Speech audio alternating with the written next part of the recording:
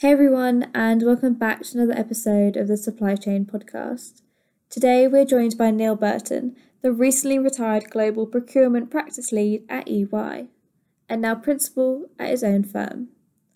We discuss the globalisation of the supply chain in terms of emerging technologies, managing risk, as well as optimisation.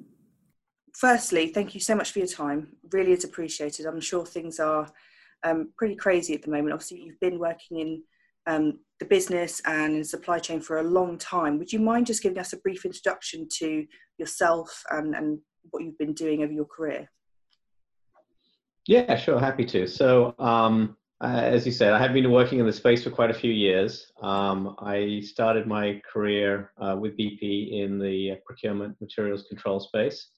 And then I joined a consulting firm at a business school, which was very much focused on supply chain and procurement, developed the strategic sourcing methodology early on. So I had a chance to work across multiple industries over, well, I guess, 30 years, starting off with doing a lot of strategic sourcing, but then moving into operating model design and process re-engineering and procurement systems deployment.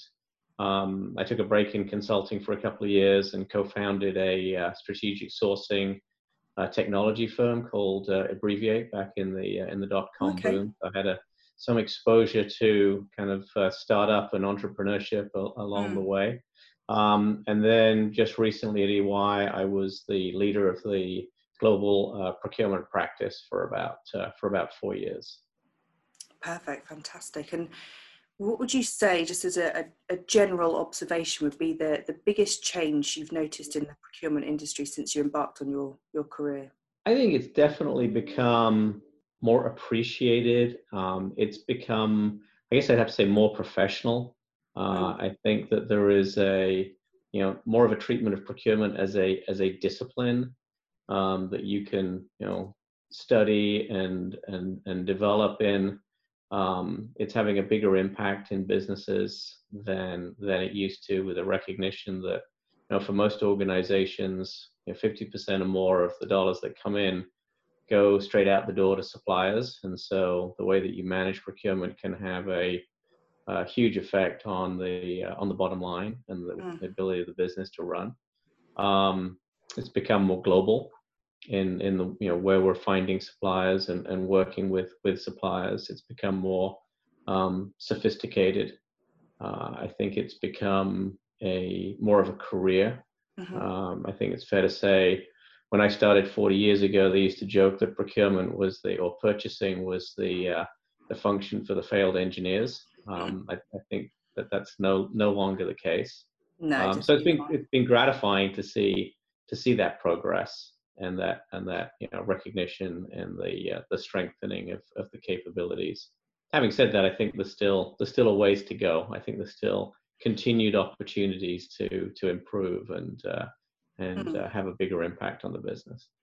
Yeah, definitely. It's interesting because I a couple of podcasts ago, I had a lady called Sarah who runs a kind of shipping tech company, and she was lucky enough to almost grow up in the industry. Her dad owned a private 3PL company, and we were discussing that you just don't really hear about supply chain until you kind of fall into it. It's not really something that's presented to you at an academic level when you're kind of growing up through high school or college, whatever it may be. So I'm hoping that will change moving forwards. But it's definitely being recognised business-wide as a more kind of value-giving core function to how the business operates, which is fantastic. In terms of, you mentioned the globalisation already. At the moment, obviously, there's a bit of a debate going around about how you balance that, how you balance the proximity to the cost, to the risk with your global strategy, because COVID-19, there were a lot of logistic issues, and people who relied quite heavily on outsourcing couldn't actually get the product into the country. What would you say is, going to change moving forwards in terms of strategy? And do you feel that people will look to bring a portion of their supply chain to closer proximity to the business? I think people are kind of studying that and considering what the right answer is. And as you mentioned earlier on, from my point of view, there needs to be a focus on optimization, and the pendulum shouldn't swing too far in one direction or the other. And I think there's some cases where it may make sense to bring supply closer to your point of need. But I don't think that's a universal need. And I think there are other solutions to managing the risks within the supply chain.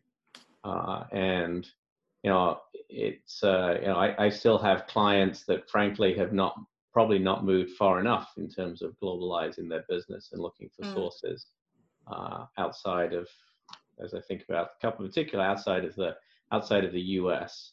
And so I think it's looking at it kind of category by category, requirement by requirement, and determining what is the balance of the risk versus the availability of capacity and skills, capability, cost benefits, and so on, and finding the right mix where you truly need short lead times and assurance of supply, and inventory is expensive, then okay, let's do it locally. But I think there's still plenty of opportunities to benefit from capabilities around the world and benefit from cost differences around the world to continue to source globally. Maybe you carry more inventory, maybe you look at alternative routes of supply. I think it's got people more focused on, what are the risks associated with it that need to be managed, but I don't see a wholesale shift of the supply base. No, I think there has to be a happy medium, doesn't there? There has to be a contingency, worst case scenario, but I don't think you could ever put that genie back into the bottle, because you have to consider the cost as well element, and if you can source your product a lot cheaper, then you have to incorporate that. So yeah, it's definitely interesting to see how different industries are sort of coming back online at different paces, and the challenges that they're facing. What do you think moving forward, aside from the kind of geographical implications that we've just discussed, what do you think are the key changes that this COVID-19 will kind of accelerate in procurement and in supply chain? So I think from a procurement point of view, I think we're going to see a more kind of structured thinking around the risk aspects. So as category leads are developing strategies for their categories and understanding the supply base and the cost structures and so on, I think there's been a gap up until now in terms of an explicit evaluation of the risks associated with each of those strategies, and including that in the decision making. So I think we're going to see that added to the kind of the methodologies around strategic sourcing and clear governance and decision making around risks. I think we're going to see an ongoing kind of assessment of those risks as well. So I think that's been another gap, is that for the most part, up until now, when companies have selected a supplier and built their supply chain around it, they haven't done a good job of continually monitoring the risks associated with that. Not just the tier one suppliers, but the sub-tier suppliers as well. You recall the tsunami in Japan a few years ago, which disrupted the automotive supply chain. There was some lessons from that I don't think were fully learned, where we still ended up with dependencies on sub-tier suppliers that weren't appreciated. I think there's going to be a stronger desire to understand the sub-tiers and understand the kind of the risks and the resilience related to that as well. I would anticipate that within supply chains, there's going to be somebody who is responsible for risk management, probably reporting directly to the chief supply chain officer, so that they're thinking about that and getting ahead of it, and not just kind of the risks that we're talking about in terms of a supplier having difficulty operating or a supply chain breaking, but also risks associated with data and an ability to maintain and build accurate, complete data to support transactions going forward. So I think we're going to see some of those kinds of changes. Yeah, no, perfect. And you kind of already touched on my next question anyway, Neil, which is all about the importance of technology, and data plays a huge part in that to extrapolate and forecast what supply issues may arise and when, and how this will impact your ability to deliver onto your client. Do you see any emerging technology coming into place from a kind of end-to-end supply chain perspective? And the term end-to-end has been thrown around a lot in the last few years, but what I mean by that is that there have been quite a few things in the media about specific elements to products, whether it be PPE gowns or the bottles for the hand sanitizer. A certain element of that was really far up the supply chain, was all manufactured in one place, and there was a shortage, and the entire kind of industry around it really struggled to get hold of what they needed. Do you think there'll be some more technology or a greater need for adoption of technology around that? I think my sense is actually the technology probably exists today. It just isn't really being deployed. And so I think adoption is really the kind of the critical piece here. I think if you look at some of the, and again, kind of more back on the risk focus, but if you look at what people like Dun & Bradstreet, Thomson Reuters, Dow Jones, the Bloomberg, the amount of data that is available in order to be able to monitor your supply base and your supply chains is really there. What has happened, I would say, up until this year, is that companies have not prioritized investing time and energy and money in order to build that and to leverage the third-party data and use it effectively. So I think what we will likely see going forward is for some of the more sophisticated companies, they're going to say, okay, we're actually going to take advantage of all the data that's out there and start putting this together, as you say, in kind of more of a complete end-to-end picture, and have a dashboard that would give them early warnings where there are issues that they need to start worrying about. Yeah, no, definitely. And it's funny you should say, actually, because yesterday I was speaking to a chief procurement officer in Canada, and he was explaining that when this scenario unfolded, he actually realized that they weren't utilizing the system they already had as much as they could. So this has kind of made them take another look at that and really kind of use it and maximize it to its full potential. So I think there'll be a bit of that going on as well, making sure you're making the most of your technology investments. Yes, I think so. I mean, I kind of joke about it a little bit, but 3 or 4 years ago, we were quite strongly in the market discussing, doing a better job of monitoring supplier risk and managing supplier risk. And I would say, for the most part, the response of the CPOs was, I recognize that this is a gap, but I hope it's not an issue on my watch. So I'm going to leave that to my successor. And, for many of them that worked out, and for some of them, it didn't work out. And now it's time to deal with it.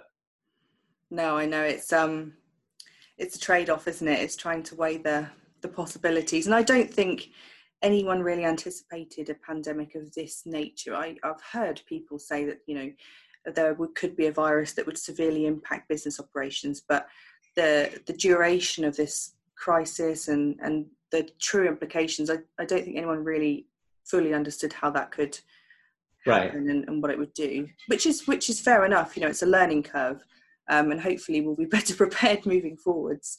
But there are a few kind of really key things that I think supply chain directors and procurement directors will need to consider moving forwards, and one is based around the safety of their workers first and foremost, but how to kind of transition from the home working back into office-based, keeping people safe, keeping people distanced, and really kind of evolving into a new normal, like people are saying. What would your kind of key tips or key thoughts be on how to do that and how to effectively keep your supply chain workers safe, but also bring back those operations? Yeah, it's a good question. I wouldn't pretend to, I guess, be any kind of an expert on the whole kind of epidemiology topic. I think that I think we're going to see that companies are going to look to find that balance. Yeah. I think that there's I think a recognition that actually working from home can work, but that 100% working from home is not a good long-term answer.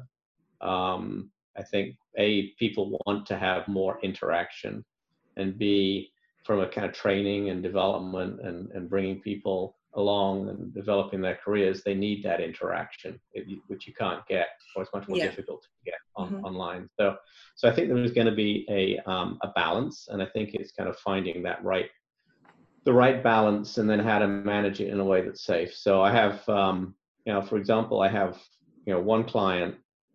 It's a movie studio.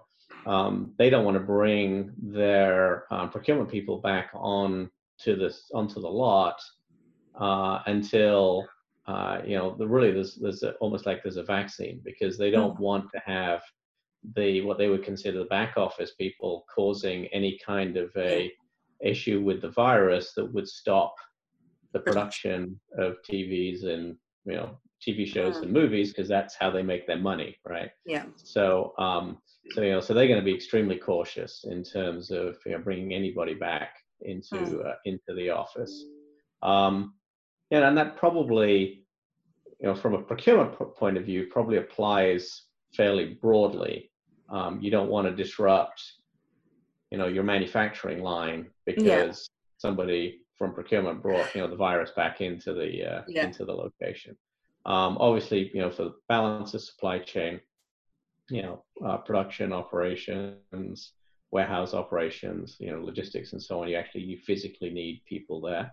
I think that, obviously safety is paramount. I think it's a little unfair to say, I heard on the radio yesterday that employers are more worried about employee safety than they've ever been. I think that's a little unfair. I mean, I think certainly, some of my clients, oil and gas in particular, safety has always been absolutely paramount. So I prefer to think of it as it's a new safety issue to be dealt with, as opposed to now people care about safety. I think that's probably mischaracterizing it. And I think you have to kind of so minimize non-essential work on the site, so that you're not jeopardizing operations, and then following regulations and guidance around masks and social distancing, et cetera, to minimize the risk. And for procurement heads moving forwards, there may be a couple of new additions to what they're looking to source. I mean, well, two aspects of it really. First is having some sort of inventory of PPE, but secondly, the cybersecurity implications of working remotely. And I hadn't considered this until someone kind of mentioned it the other day, who worked for a telecommunications company, that a lot of businesses, they've gone from maybe 500 people working in office on one sort of server, very, very secure, to all working remotely through their home broadband. What sort of contingencies do you put into place to try and protect that data that you're sharing? And that's more a question for the technology heads out there, but something as well for the procurement guys to be working on alongside them and making sure they're sourcing that service. Yes, I think it probably depends on the kind of the sophistication of the organization. I mean, I think a lot of folks are on VPNs and so on, so there's less of a concern. But yes, I think that's fair. I think particularly smaller businesses that maybe are not as sophisticated from a cybersecurity point of view. It's got to be a real risk. Yeah, no, definitely. And in terms of companies downscaling their real estate presence, there's just so many different things that will unfold as we kind of move further into this returning to normal. I'm sure in your role, Niul, you've got quite a broad overview of how different industries have faced different challenges and how they're dealing with them. Would you be able to perhaps share some insights on, you know, the unique challenges that some industries have faced versus others? Specific to, I have to think about this one a little bit. Specific to the virus, or just in general? Specific to the virus, specific to COVID, the procurement challenges they faced, any of your clients, if you've got them kind of different industries, what would you say? Any insights? If not, no problem. But if you have any, that'd be great to hear.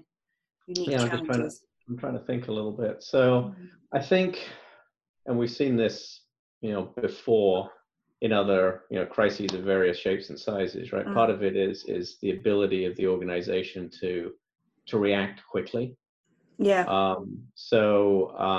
Have a couple of clients in the food processing business. Obviously, that's been a big issue because, you know, people work so closely together in those processing lines, and we've had a lot of kind of hotspots as a result of that. So it's not just the personal protective equipment, but it's creating trying to create some kind of physical barrier between the workstations. Now I think in, you know, stores we're seeing perspex. I think in these facilities they're using stainless steel. There's only so much capacity to fabricate stainless steel, and so it was kind of who recognized early that was going to be a requirement and got into the market and identified the, you know, typically small machine shops, job shops that could help them, you know, satisfy their need. And in some cases, I mean, these plants are employing thousands of people. You know, they needed a lot quickly, and that capacity rapidly disappeared. So the agility to, you know, interpret the problem and get after it and find the supply base really helped, you know, the early movers, you know, clearly had an advantage there. I mentioned the studio and how they're kind of looking at it in terms of, you know, the way that they think about their back office folks.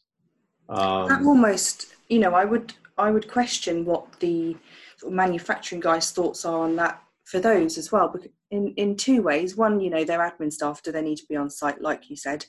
But the second way, are they going to invest more heavily in technology so it's more automated and not necessarily get rid of that human capital, but put it to work doing something else, adding value back into the business? Do you feel that there'll be more of a rush to get that automation? Obviously, we always look to Amazon and people like that that are really kind of advanced in that. And do you think we'll see more of a rush to get to that level?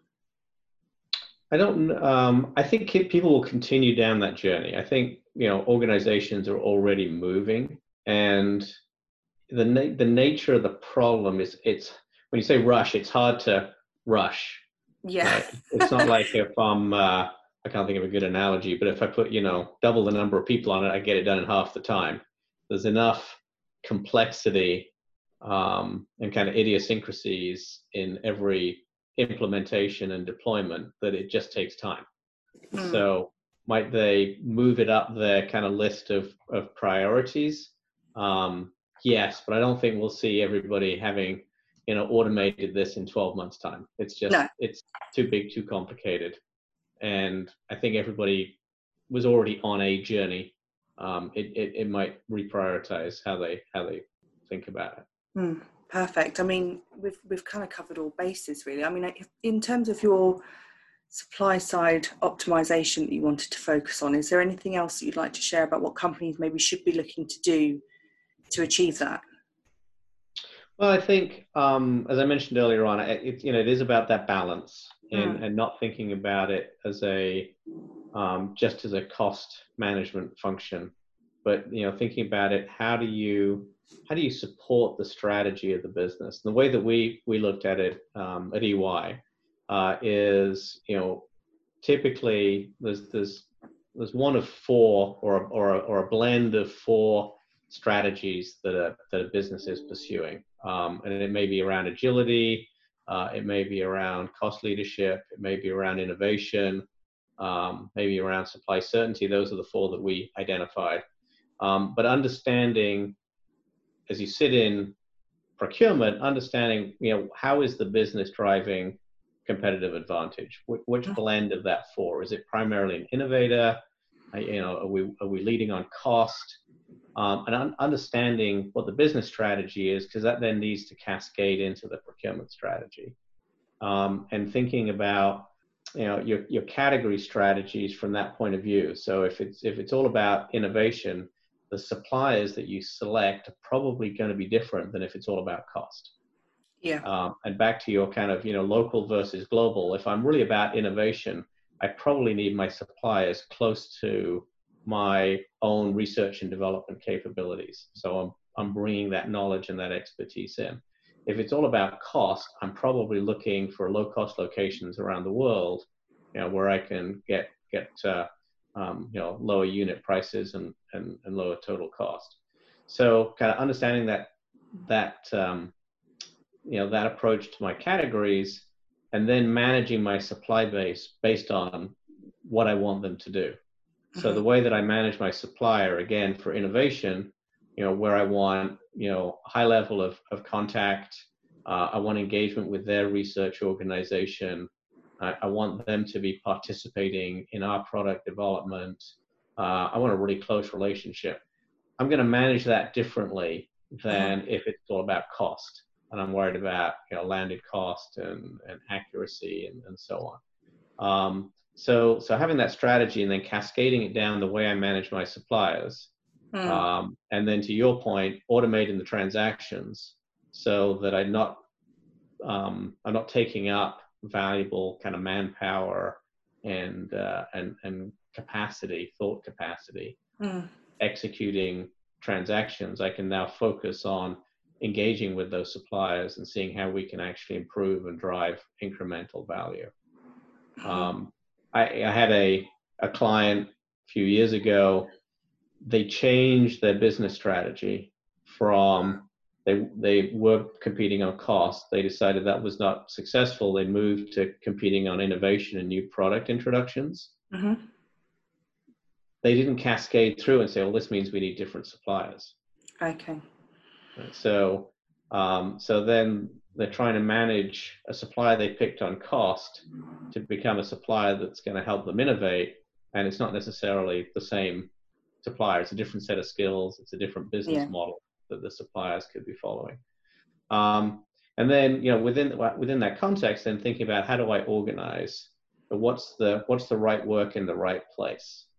What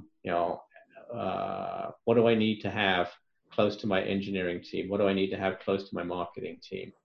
What can I core up into a center of excellence, which is going to serve all of my category leads globally, around maybe contract management or e-sourcing support or market intelligence. And then what transactional support do I need, and how do I position that in the way that it's most efficient? And again, it might depend based on the strategy that I'm pursuing. But the whole intention of the supply side optimization is to kind of think about it within the context of what are we trying to accomplish to support our business, and then organize and develop category strategies and execute those strategies in a way that is supporting the business. Does that make sense? Absolutely, yeah, I couldn't agree more. And with those kind of innovation partners, you'd almost look for it to be more of an alliance where you give and you take and you share technology and try to kind of brainstorm together rather than just being about cost and bottom line. So definitely, I mean, it's been brilliant to have you on, Niul.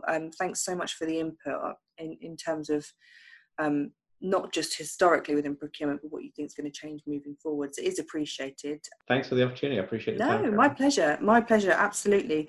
Perfect. Good. Well, thanks again. Take care and have a great rest of your day.